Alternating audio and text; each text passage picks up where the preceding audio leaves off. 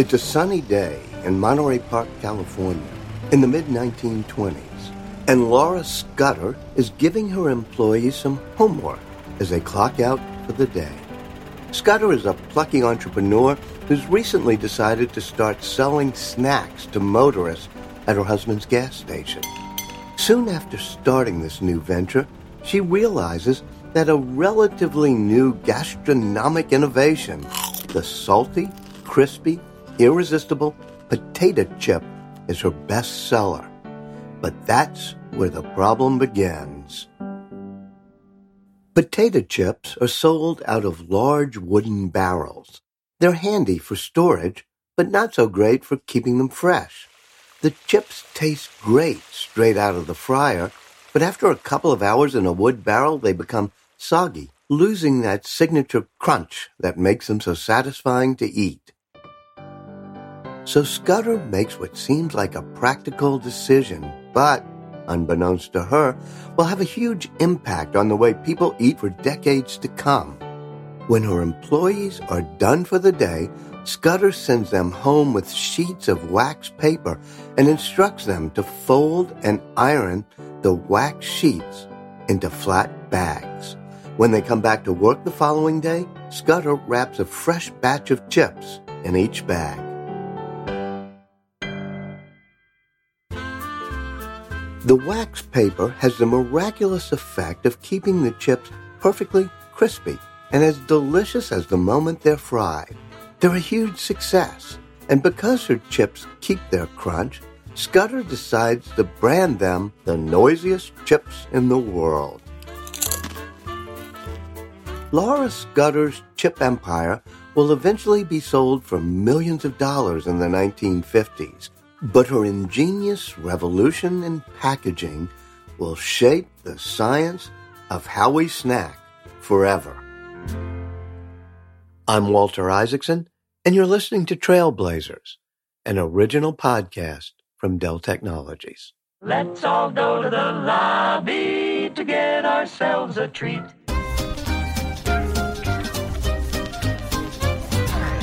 What is pleasing to the eye is to be pleasing to the appetite. Roasty, toasted spinach! So thin, so light, so crisp. Easy pop, man, that's real popcorn. Mmm, delicious!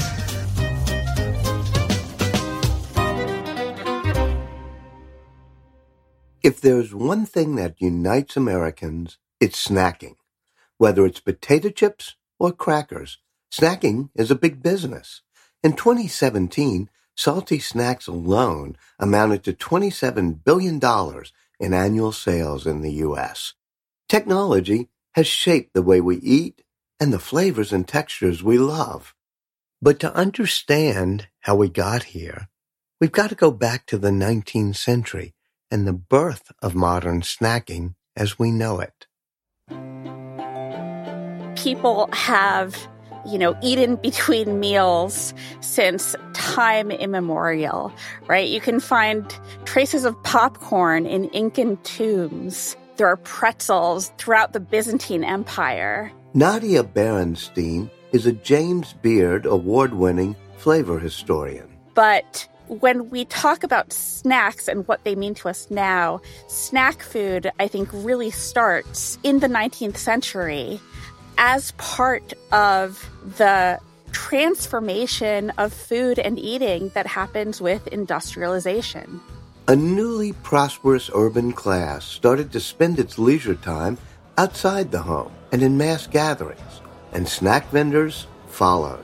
Potato chips, pretzels, things that are sold by street vendors, things that are sold at carnivals and world's fairs, fairways, boardwalks, places like Coney Island, things that are basically consumed while this new mass consumer culture that's taking shape in the 19th century is going to places of public entertainment and amusement. So snack foods are kind of the things that you eat out there in the world away from your home, and they're generally mass-produced, they're cheap, and they're tasty. At the 1893 Chicago World's Fair, the public was introduced to Cracker Jacks, 11 years later, at the St. Louis, Louisiana Purchase Expo, they got a taste of hot dogs, hamburgers, cotton candy, and ice cream cones. Around the same time, the National Biscuit Company, which would soon change its name to Nabisco, introduced a product that would change the industry forever. It was called Unita-Biscuit, but it wasn't necessarily notable because of its taste. It was significant because of its packaging. It used to be, if you wanted a cracker, you'd go down to the store and get one, literally, out of a Cracker Barrel. And that was a bit of a crapshoot. Sometimes they'd be stale. Sometimes they'd be, they'd have bugs in them. You wouldn't know where they came from. Nabisco kind of sold Unita-Biscuit as packaged in these sanitary waxed paper sleeves that would keep out moisture and keep the crackers crisp and also free of contamination. It's advertised with a boy in a yellow raincoat, right, to kind of emphasize that these crackers are being sealed off from sogginess and moisture. They're going to arrive at your house. You can enjoy them crisp, and you can know that they're safe and wholesome.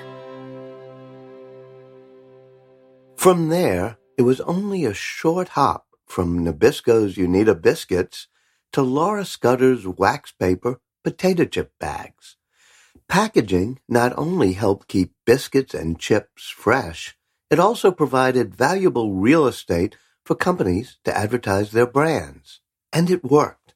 Nabisco is still a household name, and Unita-Biscuits were only discontinued in 2009. What started out as wax paper packaging quickly evolved as chemical science kept pace with the technological revolutions taking place in the 20th century.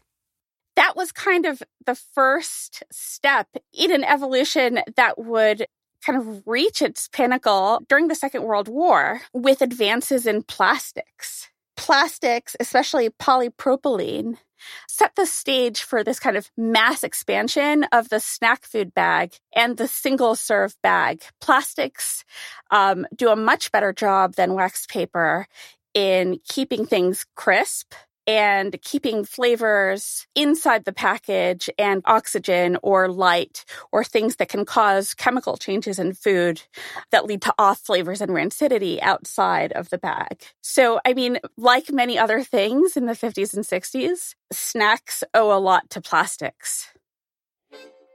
Plastic packaging meant that a snack's texture and flavor could go straight from the manufacturer to the consumer's mouth without breaking down or going stale along the way. And that influenced the very flavors that define the American diet. Crispiness and crunchiness, these textural sensations, are really commonplace among snacks and really very easy for us to acquire. This is a technological marvel, and I think something that is probably unprecedented for much of human history. Basically, the package is what allows food and beverage companies to invest in designing flavors and invest in kind of studying consumer cravings and studying consumer appetites. It makes it possible to sort of know with some certainty that the flavor that your flavorist designs is going to be the sensation that the consumer experiences. Plastics, the rise of a youthful generation with spending money in their pockets, and the burgeoning field of sensory science created a snack food explosion following World War II. The 1960s saw the introduction of products such as Pop-Tarts, Pringles, Ruffles chips, and many more that are still around today. But the real explosion in snacking was yet to come, and it would be caused by an entirely new approach to product development. So the year is 1967, and I'm finishing my second year at Harvard University in the Department of Psychology. Howard Moskowitz is a pioneering researcher and flavor expert who is probably responsible for some of your favorite products. But while at Harvard in the late 60s, he was somewhat aimless. At one point, his advisor called him on the carpet. And he looked at me quite sternly and he said, "Do something where you won't do any damage, like taste or political polling."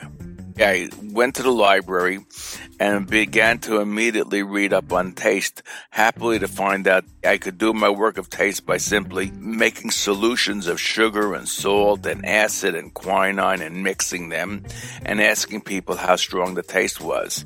Well, to make a long story short, I got my PhD, but I recognized that the answer was in mixtures of things, not simply the beautiful science of isolating things, but mixing tastes together. Moskowitz went to work for the U.S. Army, helping to design MREs, or meals ready to eat, for personnel in the field. And it was here that he developed the idea that would define his career. Moskowitz discovered that if you added an ingredient, such as sugar, to a flavor profile, it would increase the product's enjoyment level up to a certain point. After that point, more of the ingredient would cause enjoyment to go down. That peak amount became known as the bliss point. And it did not just apply to sugar, but to other flavor additives as well. Importantly, not every person had the same bliss point. What that meant was that the perfect product might exist, but it would be different for different groups of people. Not long after, PepsiCo called Moskowitz to help with their product testing. PepsiCo produces a lot of our favorite soft drinks, but they also own a huge arsenal of snack products, such as Frito-Lay chips and Quaker Oats granola bars. Up until this point, most companies usually relied on pretty simple testing techniques. Pepsi was hiring companies to test product A versus product B. One of them could have been Pepsi versus Coke. Another one might well have been version A versus version B. And the key is you have to have a comparative testing, and you have to beat the competitor. Product designers would go back and forth until they finally designed a single product that would beat the competitor in a one-on-one test. This method was costly and time-consuming. Moskowitz's insight was to find the elusive bliss point by testing multiple, sometimes even dozens, of products at a time. And I was coming in and saying, no, let's make these 17 different products. And they looked at me at horror and said, we're not going to make 17 different products. That's the craziest thing we've ever heard. 15 of them won't be acceptable. But eventually, PepsiCo realized he was right. What they found was that there were different groups of tasters out there, each with their own bliss point. There wasn't one perfect, ideal Pepsi for everyone. Soon after, Moskowitz started doing taste analysis and product research for snacks as disparate as pickles, pizzas, potato chips, or cheese puffs. Before my work, they may have had Cheetos. But after the work that I did with all of these companies, they had a gazillion different flavors. I would show that there was a group that liked the sweet things. There was another group that liked the savory. And I got the optimum formulations for each. Moskowitz's work changed the snack food industry on a fundamental level. Walk into any supermarket today, and you'll see dozens of varieties of the same product, whether they're Cheetos, Reese's Peanut Butter Cups, or energy drinks. That's his bliss point at work. But as the snack food industry continued to grow in the 1980s and 90s, and more products hit the shelves, not much attention was being paid to the effects of these products on consumer health. They were engineered to be habit-forming and often full of unhealthy additives like high fructose corn syrup. As childhood obesity started to rise, and studies showed that more and more kids were getting most of their calories from junk food, one thing became clear. Snacking had to change. If you had asked me when I was a kid or even out of college if I was going to be making food for a living, I would have told you you're crazy. I thought I was going to be a diplomat solving the Arab-Israeli conflict. Daniel Lubetzky is the founder of Kind Snacks. In the mid-90s, he was traveling through Israel when he came across a sun-dried tomato spread that he found irresistible. That led him to start his first company, Peaceworks, which was intended to bring neighbors in conflict regions together through food and commerce. But along the way, Lubetzky stumbled across an untapped market in the snack food industry. On the road promoting Peaceworks, he was often in the need of a quick pick-me-up. Pretty much all of my snacking options were full of sugar, with sugar as the first ingredient, or they tasted like astronaut food or like cardboard. And it was very hard to find a product that was wholesome and convenient, that was made with ingredients that you could recognize. And that's what gave me the idea for creating Kind. The idea was to create a healthy snack that when people look at it, they know what they're putting in their body, and it leads with nutrient-dense ingredients that are nourishing your body and that are tasty and just as close to nature as possible. Founded in 2004, Kind became an on-the-go snacking revolution. Today, we take it for granted that even at the gas station, we can pick up a power bar made with whole ingredients and very few chemical additives. It's an industry unto itself. But at the time, a bar made with whole nuts, not packed with sugar, was an innovation. Once again, like the snack food entrepreneurs that came before him, packaging proved key to his success. When we launched Kind, the first thing we did is design a product that was really, really premium with tree nuts, whole nuts and fruit as compared to all of our competitors, which would start with sugar or other refined flour or chemical compound. And the second thing we did was we wanted to celebrate this product because it was whole nuts and fruits. It looked like a work of art, like very crafted. So we introduced clear see-through packaging that allowed you to really look at the product that you were eating rather than an opaque wrapper with some sort of stylized photo. And instead of processing foods until they became unrecognizable, Kind discovered that there was value going in the other direction. People often associate technology with commodification and artificial ingredients, and it's accurate because for decades, food manufacturers used technology to differentiate their products from nature, and they felt that to command a premium, they really needed to take them further and further away from what you would find in nature. What we did at Kind was the precise opposite. We tried to honor nature as we found it and just use technology to preserve those natural qualities in a natural way. Like, for example, when we use whole nuts, and that's why we coat them in honey so that they can have a nice shelf life and not go stale or rancid. Consumers clearly wanted what Lubetzky was selling. By 2015, Kind racked up more than $500 million in U.S. sales alone.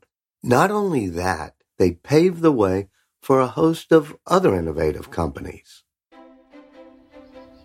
We're actually going to leave sort of people snacks for a moment and sort of jump over to some nice furry animals. This is Heather Daniel. She's the founder of Satisfied Snacks, a product that, strangely enough, has its roots in the stable. I had a horse who had dietary issues, so he had stomach ulcers, and he wasn't supposed to eat very many sugars and starches. And being an organic chemist, I kind of started nerding out, so to speak, on how feeds were made and started thinking about the fact that everything was held together with sugars and starch. Daniel realized that it wasn't just horse feed that was full of starch and sugars, but human snack food as well. And all of those additives have a serious impact on our health. On the human side, sugars and starches are often the so-called empty calories, which are a causative factor in obesity. And they also prejudice the flavor and nutrition profile. So for instance, sugar, you're always going to get a sweet profile, and that's what you see in lots of today's protein bars. And then in starch, it's actually quite bland. So you're always adding these kind of powdered flavorings back to snack products. Daniel used her chemistry background to develop a way to hold food together without all those harmful additives. She invented a completely new formula that could turn almost any food into something resembling a potato chip. But she wasn't quite sure what to do with it.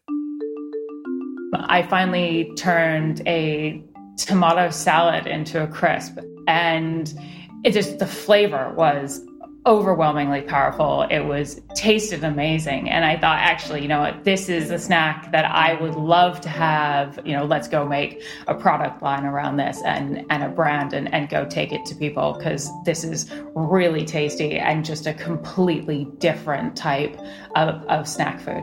Satisfied Snacks has a whole line of curries and salads transformed into crisps, from walnut and cauliflower vindaloo to Bombay carrot salad. They contain no high-fructose corn syrup, maltodextrin, or any other additives common to modern snack foods. But they aren't any worse off for it. Not only that, Satisfied Snacks retain almost all of the nutritional value of the original foods they're derived from. And here we are kind of actually saying, well, you know what, you can still have that insanely tasty, crunchy, convenient food, and we're going to do it in like a totally different, you know, much more nutritious way. Carrot salad may be an unlikely chip flavor, but even more unusual flavors might be around the corner as AI and machine learning enter the arena of snack food development. I started as a professional tea taster. This is Jason Cohen. He's the founder and CEO of Analytical Flavor Systems. I did my own research originally in sensory science, science of taste, and then I moved to machine learning and artificial intelligence. It might seem like a leap to go from tea taster to modeling human sensory perception with AI, but that's exactly what Cohen did. Analytical Flavor Systems' gastrograph AI technology predicts which combination of flavors might appeal to the thousands of different palates across the global food market. So if you want to say this cookie is better than an Oreo, what do? You gather about 100 people, you give them an Oreo and you give them another cookie and you say which one do they like better, right? And that can work, but that data is not predictive, right? You're not collecting anything in which to build a model on. Remember Howard Moskowitz's Bliss Point? As it turns out, there's a lot of them. And Cohen is using his gastrograph AI to predict bliss points for underserved or even undiscovered taste markets. But it gets even more granular than that. It used to be assumed, biologically speaking, that everyone responded to flavor in the same way. Flavor scientists thought that people developed their individual preferences based on the same responses. But that's not how we operate. What the newest science is showing us is just like different individuals can have different response to cilantro, right? Some people taste it as beautiful and herbal and nice, and some people think that it tastes like soap, right? That is true for hundreds of thousands of compounds at various concentrations that are found in food products throughout the world. And sometimes it's not as stark as beautiful and floral versus soap, but it can absolutely be as impactful in the development of products based on genetics and experiential factors. Back in the 1980s, Howard Moskowitz's big insight was to systematically test dozens of flavors against each other, instead of just one or two. But with the power of big data now at our fingertips, flavors can be mixed and analyzed without ever stepping into a product lab. What our algorithms do is it looks for things like unidentified flavors. So if you taste a chip product, you couldn't possibly taste every single flavor that was in that product, right? You might be able to tell us 5 or 10 things that you were able to identify, but there could be another 20 or 30 or 40 or 50 things that you were unable to identify. And from there, what we do is we decompose that flavor profile. We say that this chip is X% corn flavor, X% salt flavor, Y% roasted flavor. And from there, what we do is we say, what flavors could we add? What happens if we double the amount of salt? What happens if we add sugar to the chip? What happens if we subtract a flavor? We can actually transform that chip without any further wet chemistry or formulation or tasting. We can do this all algorithmically. Gastrograph AI has been used to translate products from one culture to another, such as a best-selling Mexican corn chip that was having trouble making inroads in the U.S. market. By subtly changing the recipe to appeal to U.S. palates, they were able to make it a hit, and it goes beyond just tweaking products.